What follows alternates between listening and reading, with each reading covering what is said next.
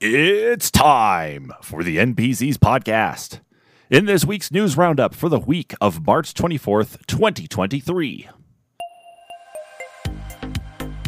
Counter-Strike 2 revealed. With Counter-Strike skin market going wild, and Valve could be canceling matches immediately if they detect cheating. Elden Ring now has ray tracing, and it might be breaking the game. Microsoft is developing its own app store to rival Apple and Google. Microsoft gets a big boost in the Activision Blizzard acquisition, and Epic's big announcements from the State of Unreal keynote. My name is Travis Sherman, and as always, to discuss this week's news, I am joined by none other than Kyle Inman. Kyle, what's up? Oh, not a lot. How's it going this week? Dude, the news has been nuts. This has by far probably been a very big week for news. Oh, yeah, no, definitely. I was going through the stories, and I was having a tough time trying to decide, which ones really mattered the most. But, I mean, of course, with our headliner, there was just so much revolving around it. I had to get, a couple things in there with it. So, Exactly. Yeah, so let's just jump right into this one, the main one for this week, and that is Counter-Strike 2. Yes, that's right. Valve still knows how to count. Counter-Strike 2 has been revealed by Valve this week, and will be taking basically a page out of Source 2 and mixing that together with everybody's tried and true CSGO. That's right. So Counter-Strike 2 is going to be a completely separate game releasing this summer, and by far, at least the few things that have already come out of the limited beta that's out right now, or I guess you could almost consider it a closed alpha because they're only letting in so many different people. There's a lot that has changed so far. I guess let's just put it like this. There have been rumors going around now for at least the last 3 weeks of impending changes to Counter-Strike. More specifically, people were seeing changes as being tracked by SteamDB on the CSGO environment. They were seeing updates come through at a weird level. They were seeing changes and additions to things without those additions being directly called out. But really where it comes to, though, is that there was a driver released from NVIDIA that showed support for CSGO 2 and CS2.exe. And that's what really kicked things off. But then, of course, all the changes to the CSGO files, the additions that were being made, I guess there are ways that people can track updates to the blog even before the blog gets published. There was a lot of that being seen. And sure enough, here we are. We now have Counter-Strike 2 coming out this summer. And I gotta say, I'm blown away by at least some of the changes that they've made thus far, or at least what they've revealed thus far. oh yeah, no doubt. Of course, the biggest one being the smoke generation and the volumetric smoke, and how basically everything reacts to it, or it reacts to everything, I should say, in reverse. Because every time you fire your gun and you're in the smoke, it's going to light up and refract off the smoke to catch in different ways. Your bullets are going to cut through the smoke. Explosions will dissipate the smoke realistically. But in turn, as long as the smoke grenade's still going off, it's still going to produce smoke realistically too. So, and it'll feel hallways realistically. There's so much, even just with one stupid grenade. I think the biggest part, though, is that because it's volumetric, is that it's going to be represented the exact same way, regardless of who you are in the actual game itself. So when I say that, what I'm talking about is that if you're in a match right now in CSGO and throw a smoke down, the way that smoke is going to be presented to one player is going to look vastly different for another player. Even if they're on the same team, it will look different. And this has been used to many different competitors' advantages based on the way they throw the smoke, how it lands, and how they can sort of like peek through it or peek around it and see an enemy, where on the inverse, they're not able to actually see what they would expect to see. So there are those differences. But yeah, the volumetric part of it will allow now, and the other configs, of course, with using the Source 2 engine, will now make it so that way the smoke generation is the exact same for everybody. It will look the exact same for everyone, and I think that's a big change that's going to change a lot of metas for teams going forward. And yeah, you're right too. The fact though that you can manipulate the smoke by throwing a grenade in, it blows up and it separates the smoke, and then it can basically fill back in depending on when you throw the grenade down, or even if you take a couple shots. It's incredible to see. It's incredible to see that level of interaction with something like that. Well, and I think it'll change the tactical dynamics of how people use the smoke. I think you'll see a change in people will be sitting and waiting in the smoke or using it as cover far differently than they currently are. So just because of the way it'll interact with the environment and your weapons and even how people move through it. So that is another thing to consider. Yeah, exactly. Well, that's been the biggest thing that a lot of people had focused on. There's a couple other things that they revealed so far, though, too. Is, of course, they talked about the updates to the tick rate. And so, of course, the tick rate was the time interval that servers would run at to actually provide updates across the board. Basically, the actions and movements taken by players and how those were actually communicated out to everybody else. So that way you could have a streamlined, level playing field, regardless if you were playing on a computer that could only get you up to 60 frames per second, or you're playing on a computer that could get you up to, something higher, or even if your network connectivity was completely different too. They've changed that now, though, to what they're calling subticks, and the quote here that they said is, previously the server only evaluated the world in discrete time intervals, which they call ticks. Thanks to Counter-Strike 2's sub-tick update architecture, servers know the exact instant that motion starts, a shot is fired, or a nade is thrown. As a result, regardless of tick rate, your moving and shooting will be equally responsive and your grenades will always land the same way. So that's going to be a big thing. That's almost similar to how a lot of people have fought and said we need higher tick rate servers to play on for Counter-Strike. It sounds like a lot of like what the fighting community asks for with like the net rollback code too. Like this is that kind of like holy grail that you would expect to have in a shooter to make things more level for everybody. Well, not just level, but more fluid. The gameplay will just be more smooth across the board, even if you do have a slightly higher ping, or you're the fastest guy running whatever internet is costing you $1 million. Not to say that there's such thing available, but I mean, in all seriousness, someone with quite a bit faster internet, newer wiring, a better modem or whatever, won't necessarily get as much benefit against the person that is slower in some of those matches. Exactly. So that's going to be an added benefit for just about everybody, and I can't wait to actually get my hands on it to see how much better it feels, because I know I've been the other player there at the watching a killer replay, trying to figure out, okay, how did this guy get me? And for some reason, it seems like his response was just a little bit better than mine, just a little bit.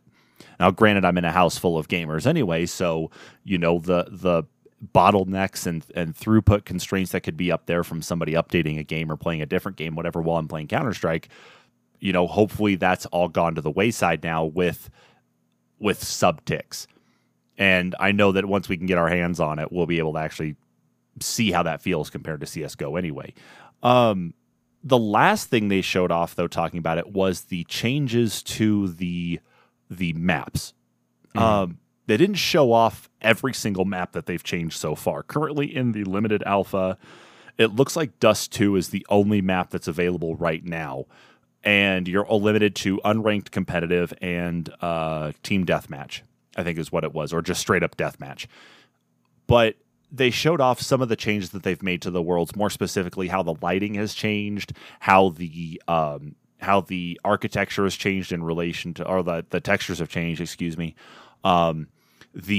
The cleanliness on different things, especially as it comes to like weapon skins and weapon effects, weapon sounds, I believe even like the sound on the op scope has changed too, so it zooms in and sounds completely different.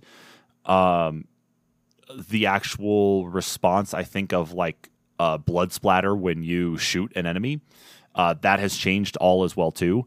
But the key parts, though, is that they made sure that maps that are in the regular pool rotation within CSGO right now are getting more like graphical overhauls, but are not changing the core foundation of what they are right now in CSGO. There are some maps, though, that aren't in the regular rotation that are actually getting a full overhaul with Source 2. Like, not just a spit shine, but they're actually getting a full built from the ground up overhaul, which I think is nice. And there's a lot of people who make comparisons. Like, I think I even made this comparison, too, that it's like looking at Overwatch 2 and how you know what map you're looking at, you know where you are. But even with the lighting changes and some other upgrades to the textures, things look fresh. And that's what I'm getting from this as well, too. Oh, yeah, definitely. I feel like there are quite a bit of levels that deserve that graphical overhaul. And, you know, in all honesty, there's some levels I wish they'd bring back that we haven't seen in quite a while. That, you know, it'd be cool to see them redo them in that graphical overhaul and see them redone and maybe make a return, you know, even if they have to make the changes to make them actually playable and fair again. Maybe they will. I mean, I've seen it over the years since I'm an original CSGO player. Like, I'm talking like within the first couple months of it launching, before they even started doing skins and cases and all of the other chaos there. I've seen them make small tweaks and adjustments to the maps and that to be able to try to up that competitiveness in the sense that they don't want to give too much lean to one side. They don't want to make any map one-sided. But sometimes you run into that still no matter what, especially like on Banana on Inferno. But needless to say, no, I definitely think that's kind of the focus, is that they're remaining with the tried and true efforts that have already been put into the map so far. And then I don't think it should take away from the competitiveness of each of those maps anyway. I don't think we should see a lot of drifting away from that. It should still feel the exact same as it is right now in CSGO. Right. Well, honestly, I just can't wait to see it. You know, or at least see an open beta come about with the actual game. But I mean, at this point, there's other stuff that's kind of wild that's turned up ever since the announcement of the Counter-Strike 2 reveal. Which, I mean, this has all come about also very quick anyway. Just from when the rumors sparked and when we got the actual reveal from Valve. But now the skin market is going wild. Yeah, absolutely it is. Like, that's one of the key things here too, is that because Valve, again, this kind of ties in, I make the references to Overwatch 2 because this is kind of what we saw with them as well, is that you can actually, like, all of your skins and unlocks that you have in CSGO will move over to CS2. They're going to get the nice, you know, fresh coat of paint, at least in the sense of like a nice polish when it comes to the newer textures and that are within Source 2's engine. But it's yeah, exactly. Is that you're going to be able to carry over all of these skins, and it's driving values like mad. Like, I'm curious to actually see here, like, if I'm going to go into my library here. I'm actually going to look and see what my skin values look like, because I know I have like one skin in my inventory right now that's probably worth about $14. Oh, wow. I wonder what it's worth now. While you're looking that up, I like, just as a reference in the article, it says there's a AWP Lightning Strike, one of the ones that's increased by value in the last month. Looks like by quite a bit. Originally selling it about $100, being, you know, not necessarily a super duper rare skin, but maybe a little bit more sought after, but not as common skin. and now it's selling for $450 to $500 as of the end of February. Here in the last, it looks like 48 hours from when this article was written that I'm referencing from PC Gamer, that was published a day ago. It's up to $730 for that single Christ. skin. Wow. Yeah, it looks like that skin that I'm talking about here. It's the, let's see, is it that one there? Where'd my prices go? Like, I literally just had the prices on these suckers here. I was just looking at them. But one of them was going for about, like, originally like $13 or $14. I mean, it's gone up a couple dollars since now. It was around like $16 and some change. And I know that's not necessarily a lot, but it's like that's just a skin for a weapon, like an in-game weapon. Yeah, $16.14. I finally got Steam to refresh that. But even I mean, like, at that amount, though, at like the actual value of things that have jumped, it's insane. But if you want to talk about the way that, like, if you want to talk about NFTs, and I know we roll our eyes at these all the time. Oh, yeah. Valve seems to have it kind of like locked in, at least with their marketplace. Oh, yeah, and I've pointed my finger at Valve for specifically the Counter-Strike skins, but, you know, they claim it's not an NFT, and I guess really it's not, because the only place it holds value is in their marketplace, and yeah, you could technically get money from it, but the only place you're going to really use it is in-game to impress other players. It's more of like a badge at this point. I mean, I remember back in the days of, I think it was 1.3 or whatever, the like early Counter-Strike, that you could just go online and download skins for free, and you had to allocate them in the right folders and everything, but once they were in there, that was the skin you used. And that's kind of how I think the skin community kind of generated from it. Valve seeing that, you know, we could make our own legitimate skins and, you know, give them a small value, and then all of a sudden people wanted to trade them and give them their own value because they had rarity. So, I mean, it is an NFT, it's not an NFT, but I mean, it's really cool that Valve is going so far to actually let the players transfer all their content from the previous game, especially since some of those skins are worth so much money. I mean, there are skins that are thousands of dollars, if I'm not mistaken. Oh yeah. We just talked about it, last week with that one skin that sold for just under $170,000. Yeah, that's insane. That's totally nuts. Yeah. That's way out there. Like, it's not an amount I ever would have expected to see somebody spend on something like in a game, though. That's just crazy. But even more so, what's crazy is that it looks like the anti-cheat side of things with Counter-Strike has actually been upped even more. So we're fully aware of this, and Kyle, I know you know this firsthand about VAC bans, which VAC stands for Valve Anti-Cheat. It looks like they have made some adjustments to how VAC actually functions now in Counter-Strike 2. So VAC, usually when a ban occurs, it's usually to the individual, and the game will carry on. The individual can be banned while they're in the midst of a game. They can be banned when they're offline. It can happen really at any point in time.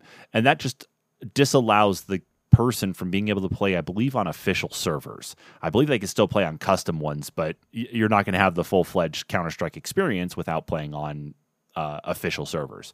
Right. Now, with that said, someone's been actually going through and actually reverse engineered the code within Counter-Strike 2 and found a mention of code called VAC Live. And it looks like it probably could cancel the match entirely in progress if a cheater is found in the game itself. Now, this is an interesting take, though, to actually see, I guess, Valve change. Like, they kind of have stolen some of this, like this article we're referencing here from PC Gamer. They make a comment about Valorant, and that Valorant has this same function in there, too. So it's interesting to see them take this on, and after so long take this on. I mean, what do you think? Do you think that's going to make it simpler for matches, more or simpler for queuing up properly? Because, you know, you're getting the cheater out instead of being forced to play a game and potentially lose XP or lose status, especially in a competitive match. Like, what do you think? I think because it's Counter-Strike, it's going to make it really rough to play for a little while because there are so many people that cheat on the game. And let's face it, it is going to be a free to play. They've already announced that. Like its former. I mean, I don't know if they're going to have a form of purchasing the game. Probably just, so you can have some added benefits like anyone that's purchased Counter-Strike Go. But beyond that, I don't know. Yeah. I feel like beyond that, like attacking the cheaters like this. I don't know. I think it's nicer. I honestly think it's better instead of like forcing you to carry on playing a game when you could end up being, lopsided in regards to your actual player count. I feel like it's going to have a lot of people frustrated, XP. though, because of interrupted matches. I think that's where I was trying to get at ultimately, is that you're going to have interrupted matches and initially when the game launches. But overall, I think it's going to make the game play better. Well, the bonus at least is that you can, like, because of how popular Counter-Strike is, that you should be able to get into another match relatively quickly, like without much of a fight, especially if it's like unranked anyway. But I can't imagine playing a regular like casual game and a cheater being detected and the entire thing shutting down there. It feels more like it's targeted towards the competitive part. So that way, whatever rank you have and whatever XP you already have isn't affected by a cheater being removed from the game and you having to play, again, in a lopsided environment. They don't backfill there in competitive, as far as I'm aware. Is that when you're in competitive, you're stuck in competitive. Yeah. So I see this as a net positive because I hate it in scenarios where we do end up being a man down and I could lose rank potentially. Yeah. I think that's fair as well. I mean, I guess I don't play enough competitive to see it from the competitive aspect. But yeah, in the competitive forum, definitely that's where there is the most benefit, because I mean it is going to affect your player stats, and your player stats in competitive, let's face it, are basically everything. Mm-hmm. Yeah, like I'm looking at it here right now, gun skins and everything aside. Yeah, like if you really want to look at the player side of stuff right here, according to SteamDB.info, in the last 24 hours, their peak has been 1.415 million, or 1,415,826 to be exact. So, I mean, you're talking about, pretty big peak on there, which means it's not going to be hard to find a game if a cheater causes everybody to be kicked out and forced to kind of restart. Is it going to suck, especially if you're really far into a match and someone gets kicked? Yeah, that might be a pain, but better than potentially losing anything else. So I just hope the system is strong enough that it doesn't, I guess, misflag cheaters. I know that most of the anti-cheat systems have come far enough, but every now and then there is one that slips through, and Valve has actually been so ruthless about their VAC bans that I feel like that could be devastating for a player if they get a VAC ban and it's their system isn't totally solid. So hopefully they get things squared away enough in the betas that they can say that it's a strong system and it's not going to affect our players negatively. Yeah, it will be very, very interesting to actually see it running live, to actually see it happening in real time, and what those consequences are going to feel like for a non-cheater, like for an actual player. Does that change priority queuing, though, instead, where maybe you'll find a game faster than someone else who wasn't just in a lobby that had a cheater? Will it potentially put you in a queue to be able to get back to a different game faster. Yeah, I would hope so, and I think that's what their hope is too. Yeah. But as it stands, I mean, those are the big things right now about Counter-Strike 2.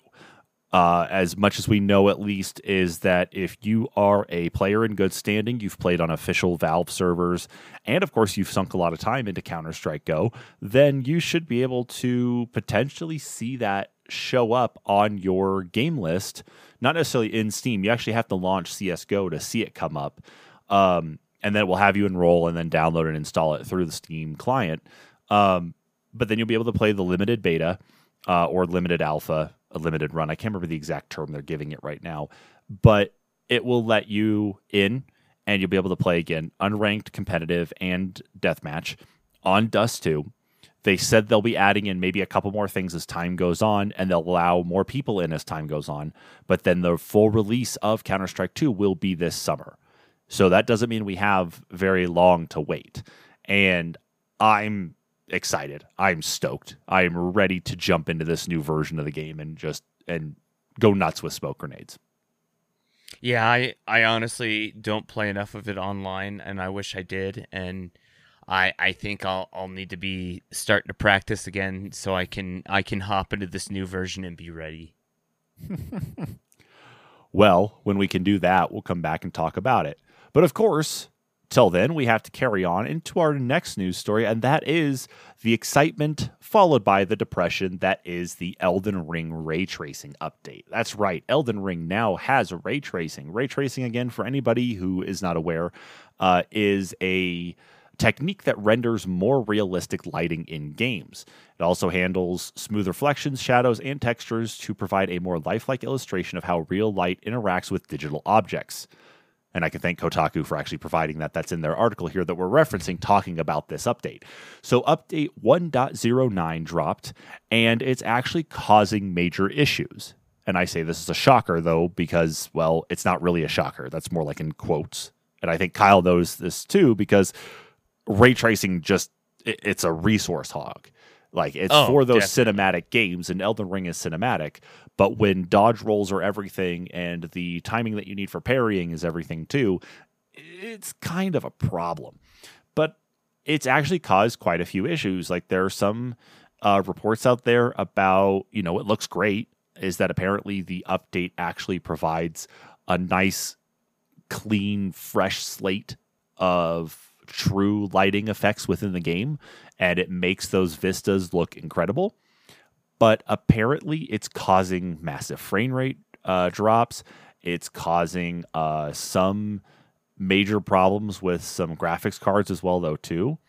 Apparently it's actually causing problems where, dare I say it, the RTX 3090 GPUs are apparently blowing up. I think this was the game that was being referenced for that. And not literally blowing up. Like, people are not getting hit in the face with shrapnel. Right. But no, they're just literally dying. Yeah, exactly. So it's a slog. Like, it's not to say that it's necessarily a bad thing, especially on hardware where ray tracing is going to be pretty much coming up as the norm, and can kind of be supported more widespread. I'm talking specifically consoles like the Series X and the PlayStation 5. Where it's it's kind of a one-size-fits-all for those two consoles when it comes to developing. But needless to say, it's still causing problems even on console as well. But, man, I mean, just a lot of people are trying to incorporate ray tracing, and it's not to say that it's a bad technology, but it's the same story every time, Kyle. It's the same story every time that we constantly see these problems keep cropping up, and it's with systems that are built almost to the near top of where they could be. So yes what is it? Yes and no. Because, I mean, I've seen games that the ray tracing works fantastic, and, the games are great. Like, Control, as one example. Okay, I'll give you that one. But, I mean, even then, what is the benefit of it? And really and truly, I think we have to look at the fact that beyond, adding really cool shadows and making, some textures look a little bit more realistic, but it's a resource hog. And right now the technology, it isn't strong enough to have it as part of our games necessarily.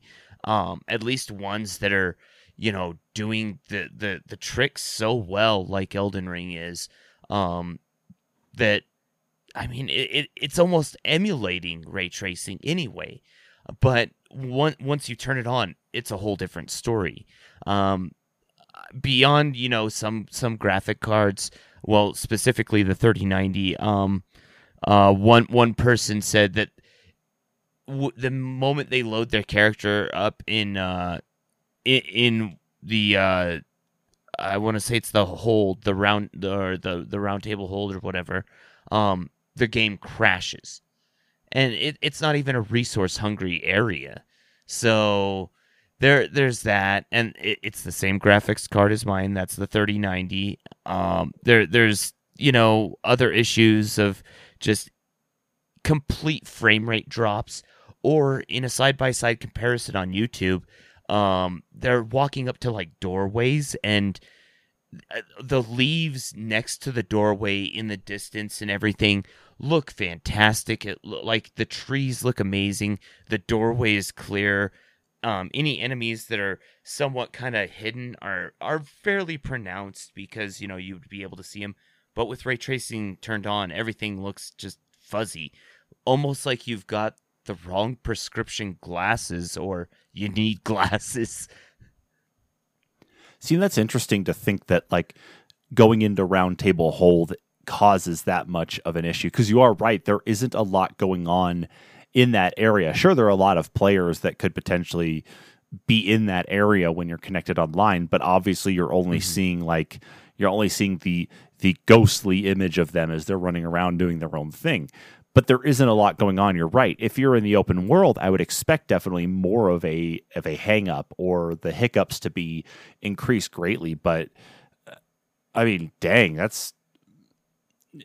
it's weird to see exactly like why they push this, and these are the problems that are being they're being observed out there. Excuse me, especially because they've got to have like test environments where they can test what Xbox and PlayStation look like, but that they've also got at least top tier hardware, maybe last generation hardware for PC, so that way they can at least validate. And I know not every computer is going to be the same. No two computers are the same. But there's still stuff out there that makes me wonder, like, where did the failure in QA actually get to the point, though, where they're like, whatever. Yeah, and I mean, yeah, that might be the case, that there are a lot of different graphics cards to account for. There's a lot of different manufacturers and whatnot, and there's two different game consoles that you're programming for. However, I mean, when it comes down to like a 3090, the architecture's pretty much the same across the manufacturers. They're running the same chiplet sets and whatnot to try and get to output the same performance. So why is the top, or what used to be the top of the line graphics card, just a generation behind now, only by like 2 years, or 2 years old, it is having some of the worst issues. It makes absolutely no sense.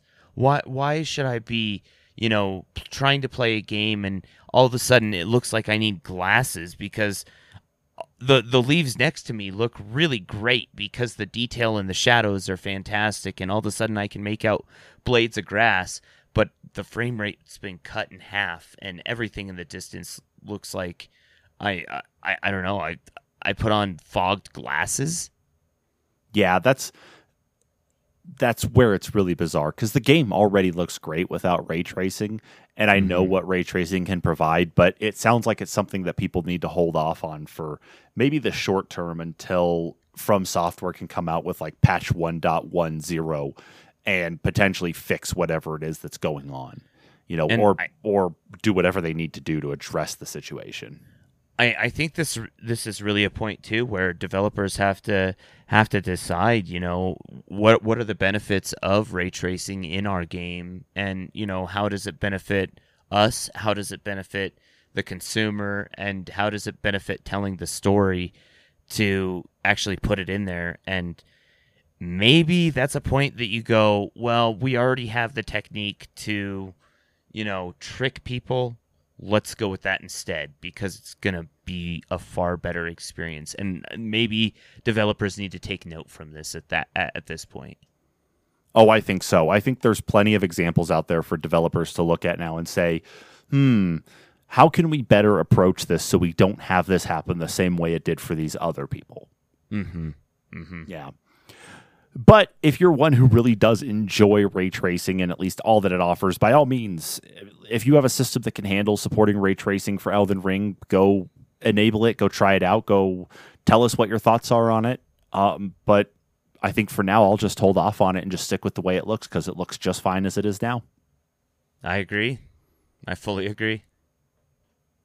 Well, let's go ahead and move on into the first of two Microsoft stories we've actually got today. And this one's actually maybe not too much of a surprise as kind of coming down the line, but, I guess maybe it is. I don't know. I guess we'll just talk about it, see how it kind of comes up here. But Microsoft is actually in the process of making their own Xbox mobile gaming store. And it's a very interesting thing for them to be talking about.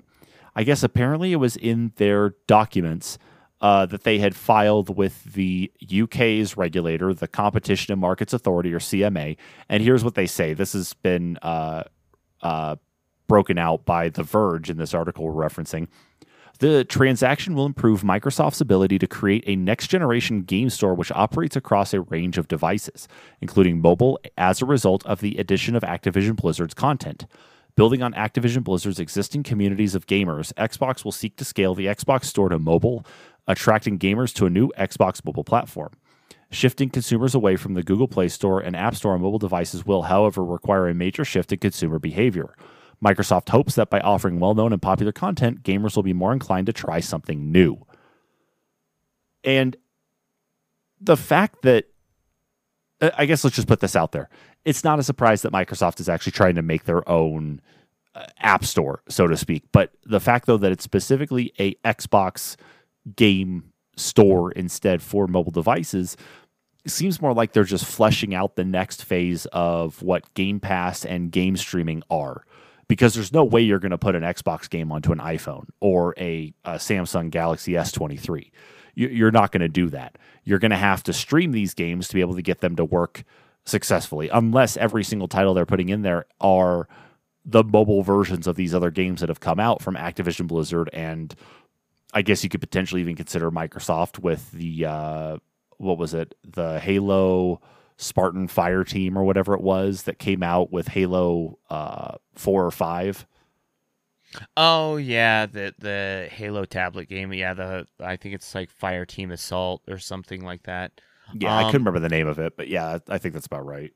Yeah, I don't recall the exact name. There were two of them, I think. But I mean, regardless, I don't know. I think it's a cool idea that they're planning their own app store.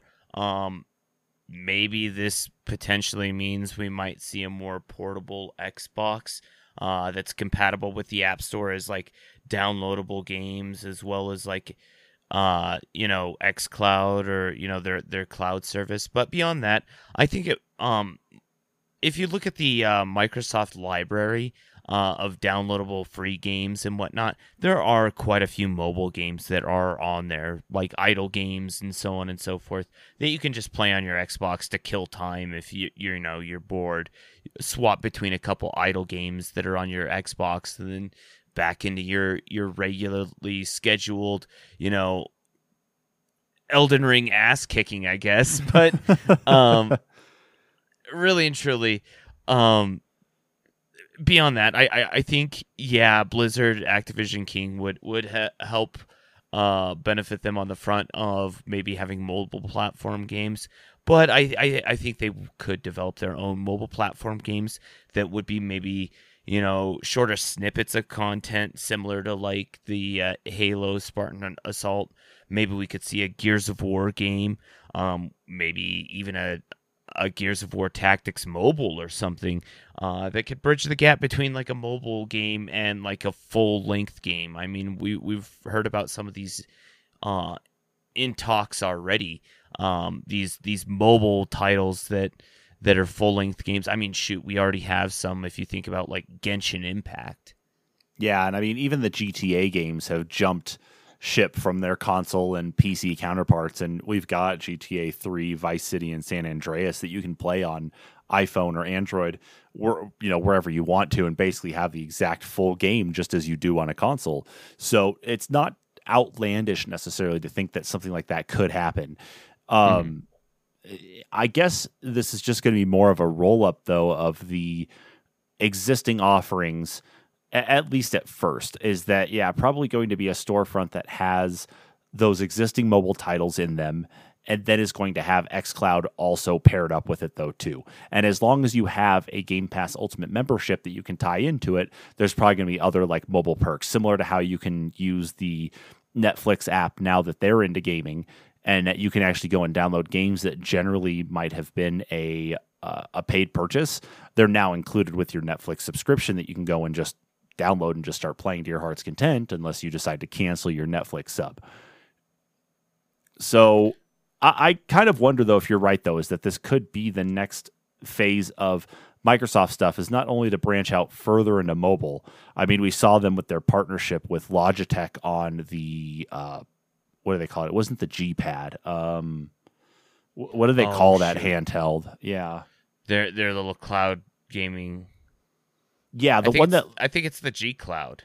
Maybe that is the G Cloud. But it seems more like maybe that was almost a trial just to see what they could potentially do first alongside a regular like third-party partner. And then now we could see them turn around and basically make like a, who knows, maybe we could see a portable Xbox. Or, of course, there's the talk that they're going to work on a new Surface Duo phone. Maybe that's where that will actually show up first. Or, I mean, they could do a dedicated Surface product or Xbox mobile product. Hell, they shelved the Project Keystone stuff, the little streaming box for playing Xbox games. Maybe they'll just turn all of their R&D effort over to this instead. I mean, it's a possibility, and you think about some of the benefits anyway too. That I don't know if you necessarily see all of them because I don't check them on PC. I usually check them on console, and I very rarely turn on my console, like twice, maybe once or twice a month, just to get the free games. But there's always the other added benefits to like other games and stuff on there as well. And I feel like even some of those are tailored to like the free-to-play experiences, or even some of the ones that are accessible via mobile. Or, some of the stuff that you would perhaps maybe even access on mobile, like free month or two on Crunchyroll. I know they've done that before. The free month on Discord, they've done that before. So, I mean, Microsoft has given out things that don't necessarily correlate to the Xbox. They may correlate more towards PC or more towards that xCloud experience. So it kind of makes me wonder, are they moving to try and make their own device? It's a possibility for the future.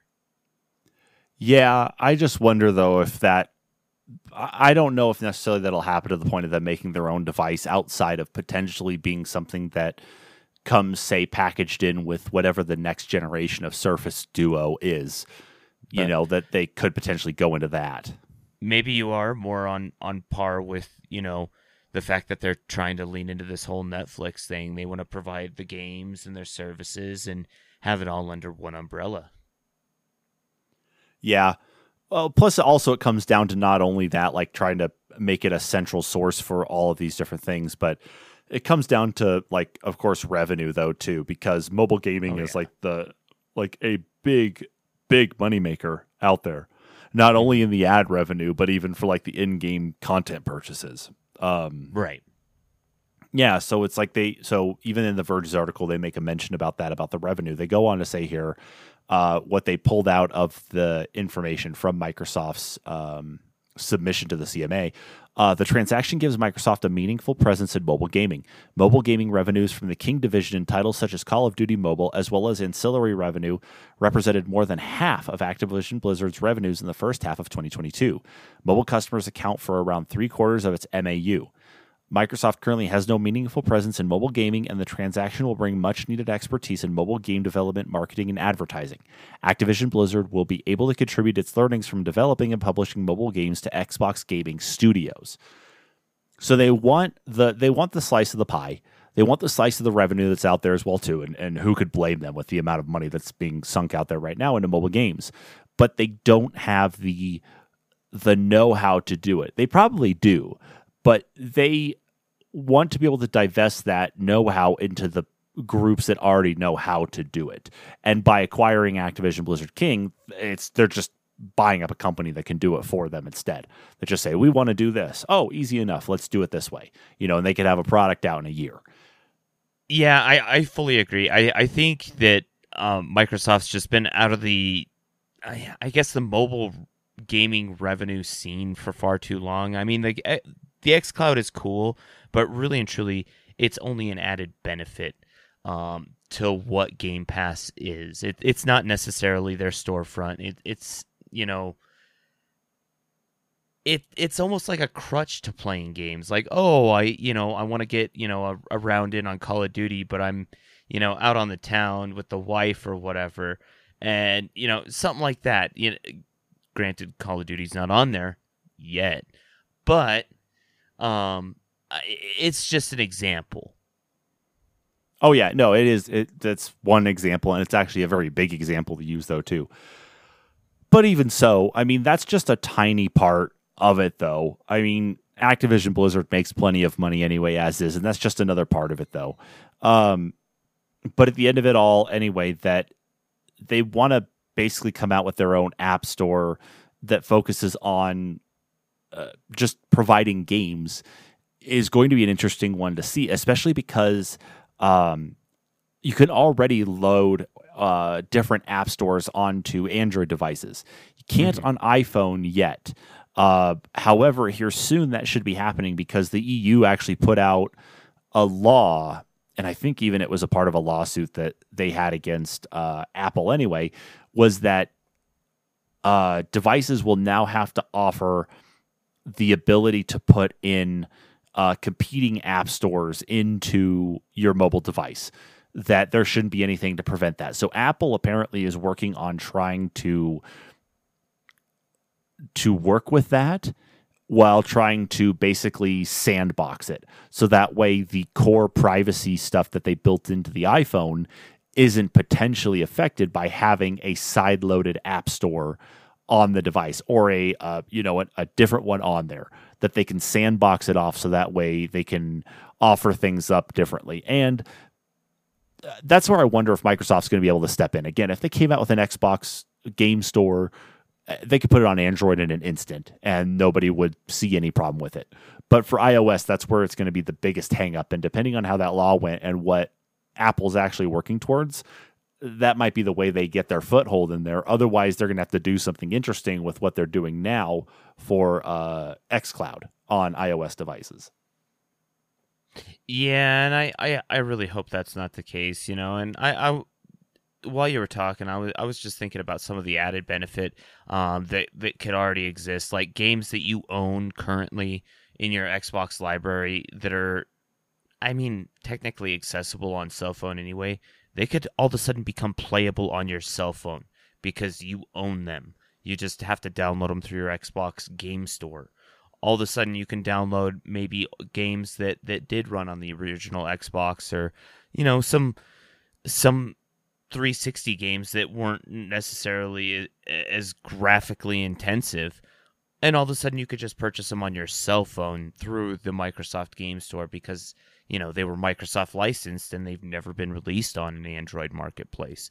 I mean, there are lots of benefits to this, and I really hope that Apple can potentially loosen the belts a little bit and allow other marketplaces to be on there. I understand that they feel like they need their piece of the pie plus their extra piece of the pie on everything, but I mean, it's the greed is going to get to them at some point. I honestly feel like, and they're going to be excluded from something great at this point. Probably. But I guess we'll have to see, because that mobile store may not exist unless they can actually complete the acquisition of Activision Blizzard King. And we'll get into that here in a second after a word from our sponsor, Anchor.fm, now known as Spotify for podcasters. And we're back. All right, so the second Xbox Activision Blizzard story we have for this week, I mean, because that's going to be the thing that dominates the news every week, though, too, outside, of course, Counter-Strike 2 being announced in that, is that apparently it looks like we've had a pretty big step forward in the UK's regulation authority, the Competitions and Markets Authority, basically giving kind of I would almost say a yellow light instead of a red light now for the acquisition to proceed. So this actually came out today, that the CMA, we're referencing this article from IGN.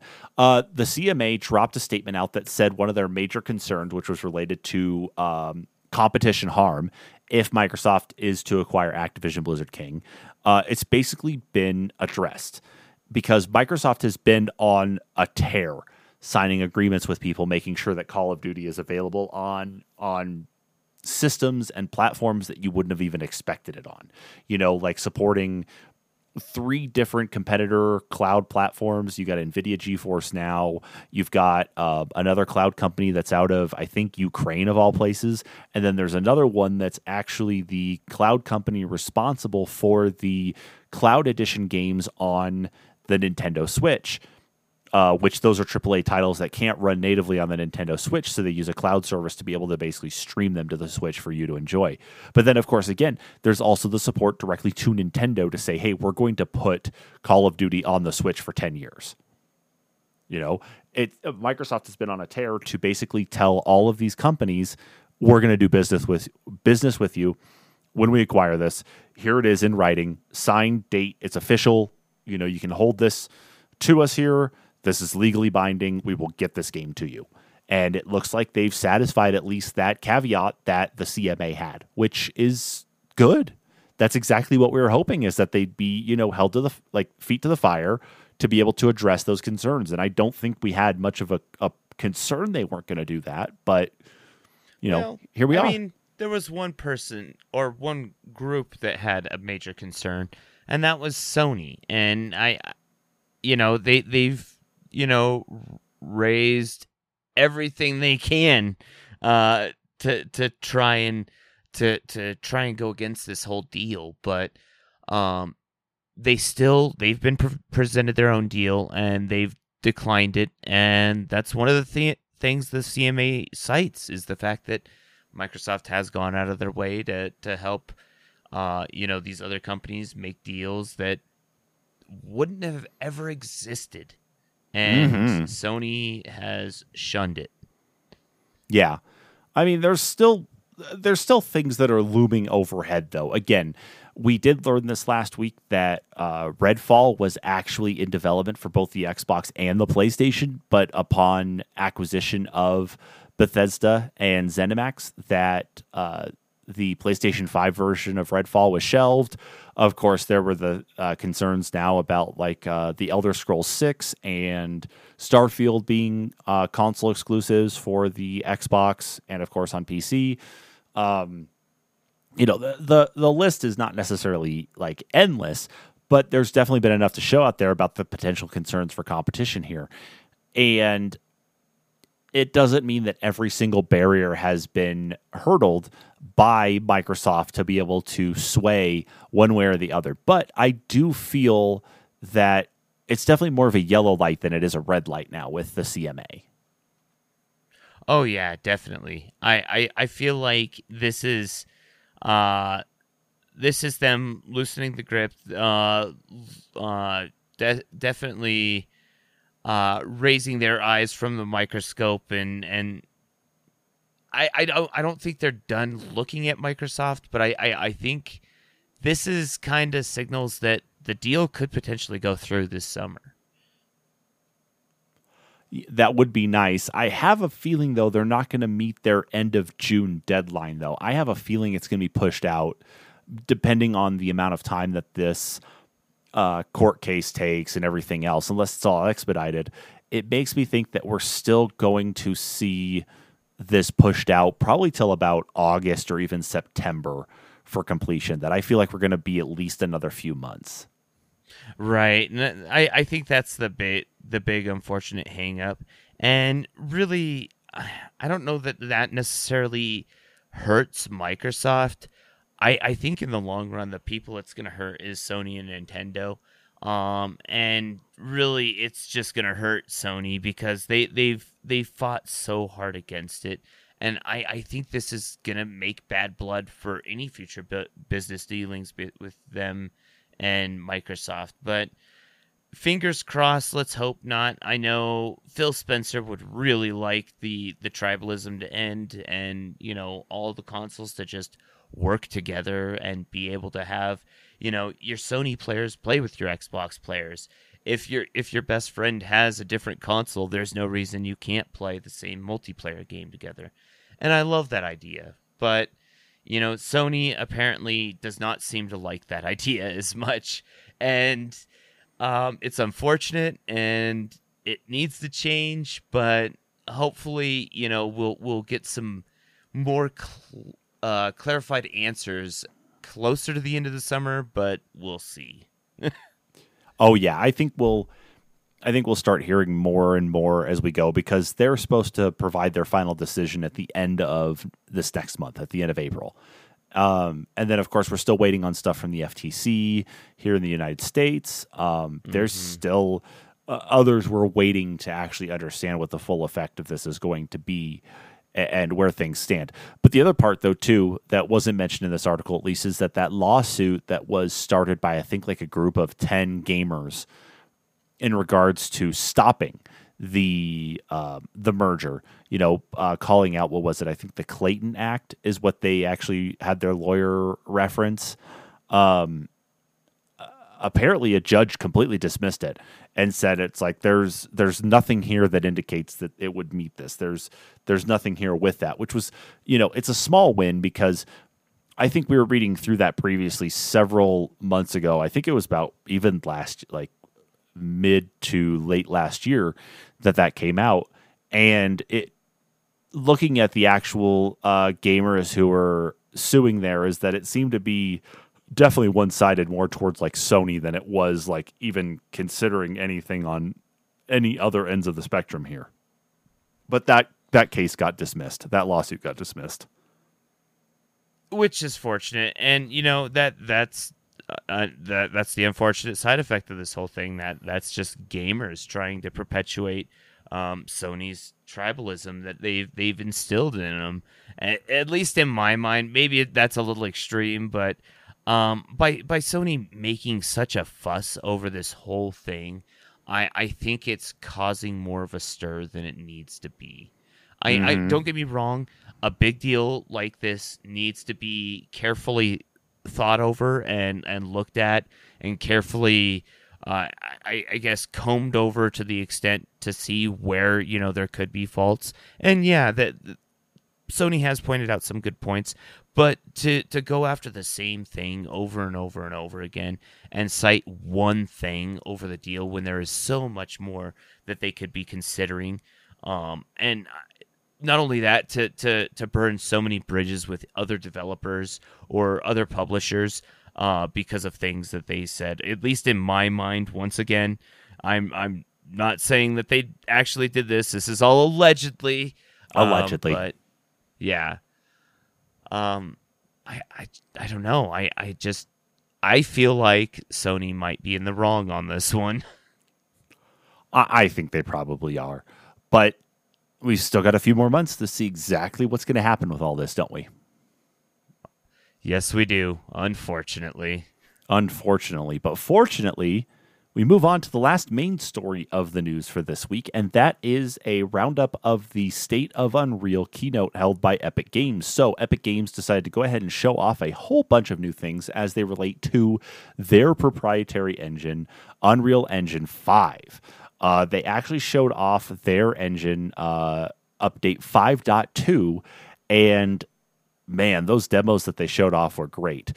I watched a couple of these. I didn't actually get through every single thing that they were showing off, but I did catch up at least on some of it, though. So the first thing they had here was their procedural generation tools, creating a forest, more specifically like a jungle style forest that you might like come across, say, like in South America. And it was showing off a lot, not only how the procedural generation works, but the level of detail in the environment, the changes to lighting, the changes to textures.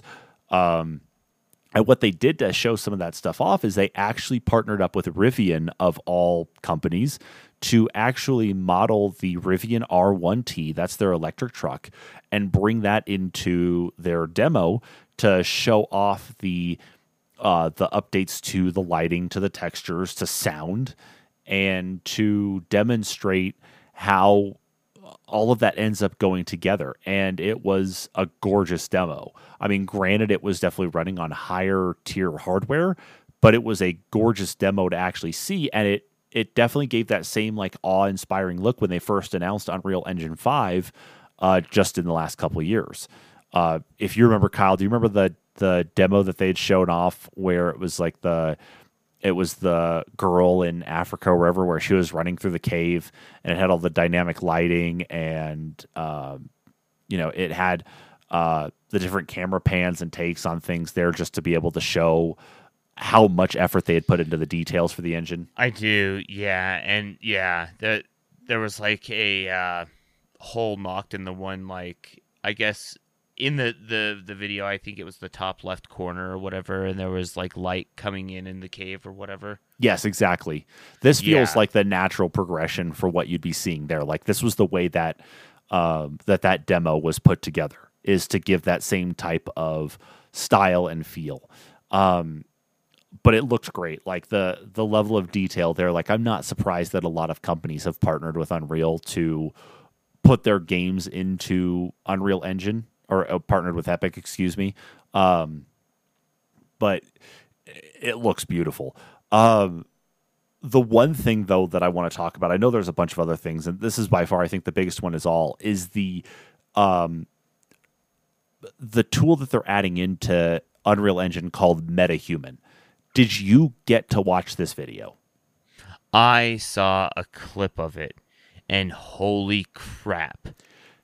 Yeah. I'm at a loss for words on this one. It's just so unreal. Just seeing the video, I guess like I said, I didn't get to see the whole video. I got to see a clip of it, but seeing that one clip just made my jaw drop.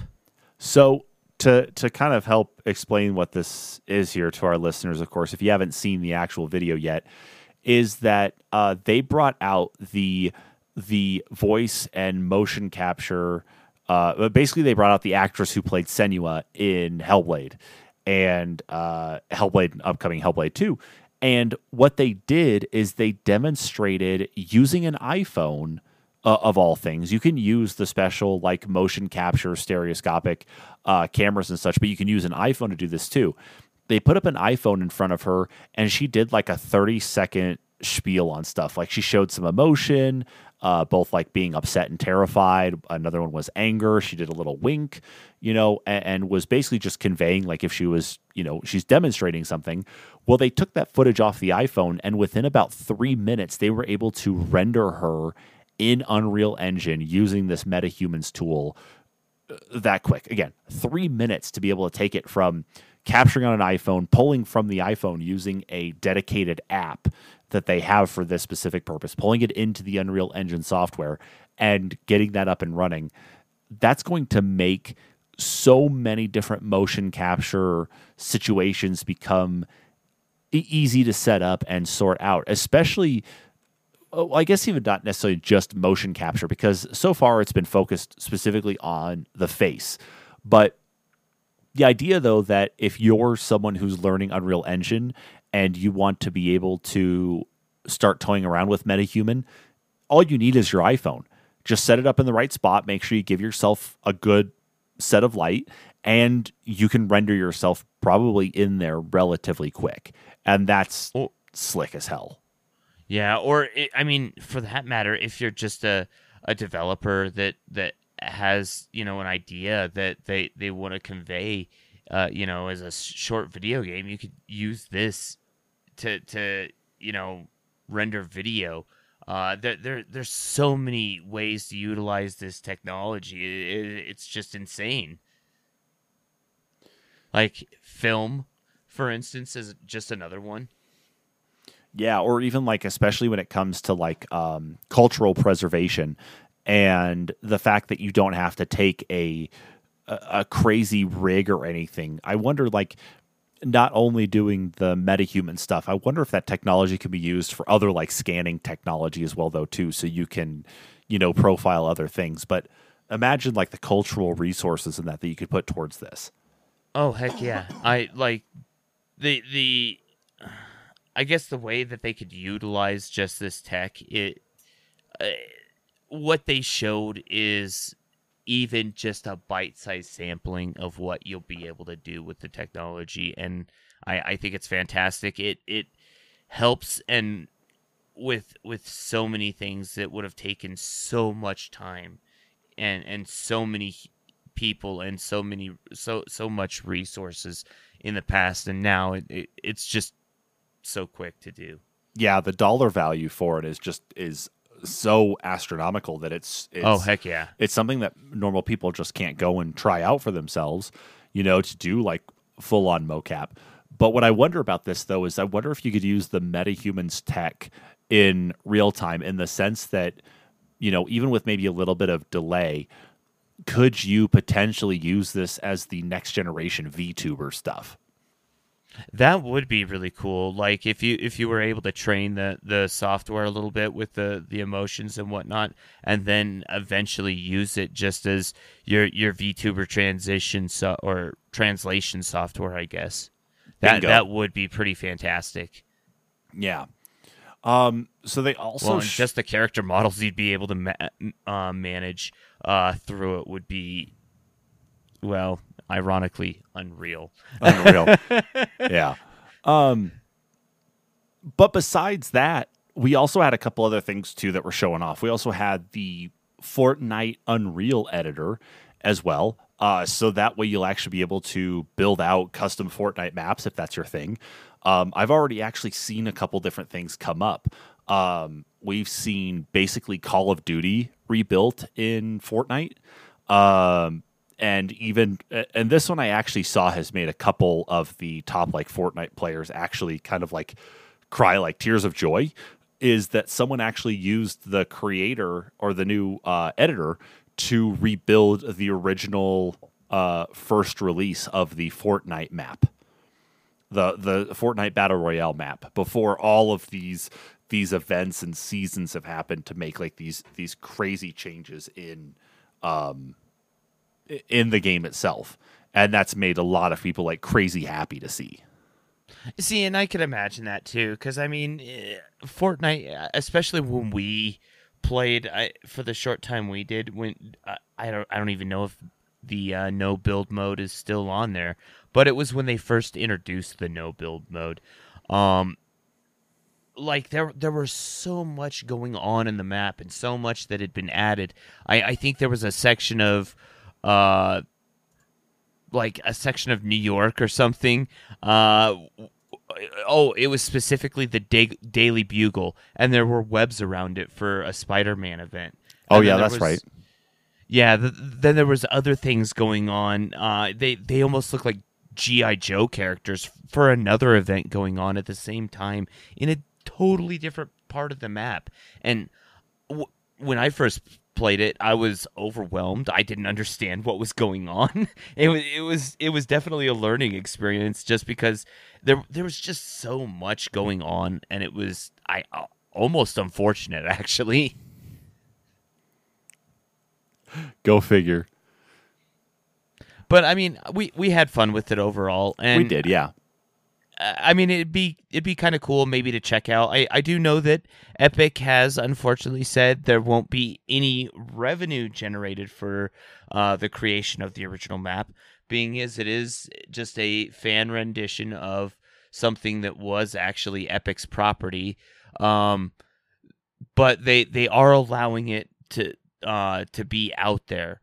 The cool thing is, though, that the creators will actually be able to get revenue from their creations on the Fortnite creator. So you if you're a creator, you'll actually be able to get money for your maps. You'll be able to get money for content that you create in the world. Well, so besides the actual editor and that, of course, there's the 40% now that is going to actually go back to creators from the creator economy. So yeah, that was the number. I was actually scrolling the page looking for it, trying to find what that number was going to be that creators were going to get back from the revenue. Right. Yeah. So, I mean, 40% going back there, which actually is a pretty big number compared to like some of the percentages we actually see for some other creator tools out there too. You have to forgive me, but I can't name anything specifically there. But I mean, that's a pretty good number there, especially though for at least what people can get back from what they actually make for Fortnite itself, because it is still so big. You're going to make some pretty good money. Well, and that's just what I was going to say is Fortnite has such a high player count that, I mean, even if a few people, download your stuff, when people look at the player count, it's not necessarily the people that are on all the time, but the people that are currently on. And when you have a concurrent, player count of, 100,000 people over 24 hours, that means that there's usually players off and on and off and on. So I mean, if a few players see something that you created and they want to download it too, and it generates revenue, I mean, how fast can wildfire spread, and all of a sudden you're making some good money yourself just off of something you created for a game you like? Oh, hell yeah. Absolutely. And then, of course, one of the last little bits there were some other things shown off, some other things that were kind of talked about at the State of Unreal, mostly just showing off like the advancements in the other parts of the Unreal Engine environment. So the Verge's article doesn't go too terribly far into it. But, of course, they also talk about the merging of the asset marketplace. So they're renaming this one and it's called Fab. You can actually look at it as a plugin in the Unreal Editor for Fortnite right now. So the asset marketplace, of course, is where you can go and download different assets to actually incorporate into whatever it is that you're actually building in Unreal. Especially like for this one, you can actually, since it's built into the Unreal Editor for Fortnite, you're going to get a lot of assets that are probably tied into things you've probably seen in Fortnite before, and you can just start building from those. But needless to say, it's merging all these different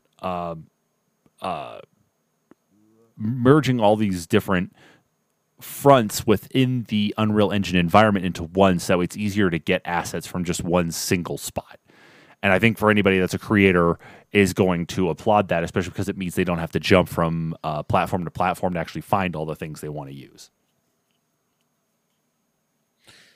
That's pretty fantastic. I mean, I know there's a lot of editors and whatnot that use asset packs that you would have to go and literally download various asset packs from different resources. And you see asset packs like even on Humble Bundle or Fanatical or some of these bundling sites that do books, software, and games and whatnot. but that doesn't necessarily mean the asset packs that you're buying are compatible all the time. Sometimes they'll say that they have compatible assets in it, but it might only be one pack out of the 12.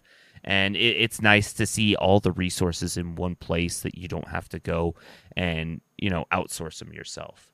Exactly. Yeah, you don't have to try to scrape them or import them from something else. So yeah, that is pretty sweet. Yeah. But that's it right there on the main stories for this week. So now we jump into the last bit of the weekly news roundup, which is the quest markers with Kyle. The quest markers being the last little bits of the news that came out this week that we wanted to at least make mention of towards the end of the episode. So Kyle, what do we have in the quest markers this week? Well, in our first quest marker of the week, you can officially smell like Mario, Luigi, and Peach. Wahoo! With Lush's, with Lush Brand's new Nintendo line. The brand of soap and fragrances has officially launched a line of soaps that are Mario themed. Essentially, a Princess Peach body spray, a Luigi shower gel, and Mario shower gel with shower jellies for Princess Peach, Bowser, and a question block and soap gold coins. They're available through Lush's website if you're interested for varying prices, it looks like. But now you can officially smell like your favorite game/movie character. An interesting twist. Hooray. I wonder what Bowser smells like. Is that like dead lizards or I imagine it smells like a terrarium and sulfur. Right. But continuing on to our second quest marker of this week, the beloved Teenage Mutant Ninja Turtles graphic novel, The Last Ronin, is set to become a video game. Announced this week by the company that produces Teenage Mutant Ninja Turtles. The game is set to be a God of War style game. Of course, following the last surviving turtle after the rest of the team is wiped out by the Foot Clan and Shredder. This comes, of course, after the team up between Call of Duty and the Teenage Mutant Ninja Turtles to bring you the Shredder skin for this season of Call of Duty. Of course, no word yet of what studio will be publishing the game or what kind of release window, but you can expect a God of War Ninja Turtle style game in the near future. So I'm quite excited about this one. Hell yeah. And in our last quest marker of this evening, 3 Battlefield games are being delisted and removed from online servers, but not Mirror's Edge. No, not Mirror's Edge. Mirror's Edge is a Battlefield game? No, but it is an EA game. And unfortunately, EA is killing some of the Battlefield servers and originally was going to kill the original Mirror's Edge server. However, it seems that there is quite a few time trial lovers out there of the original game that still have petitioned for the server to be up. So the game will not be delisted as of yet. Thank God, I love Mirror's Edge.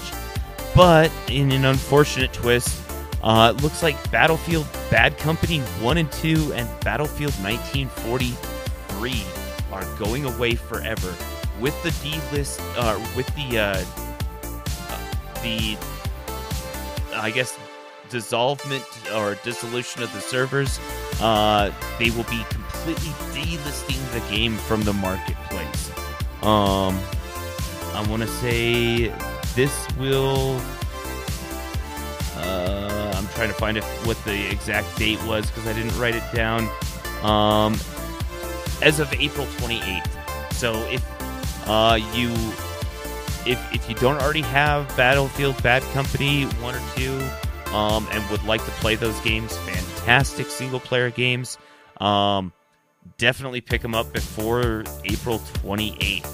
Otherwise, you can say bye-bye and pick them up on 360 or PS3. But that is it for the quest markers for this week. And with that being the end of the quest markers, that is it for this week's news roundup.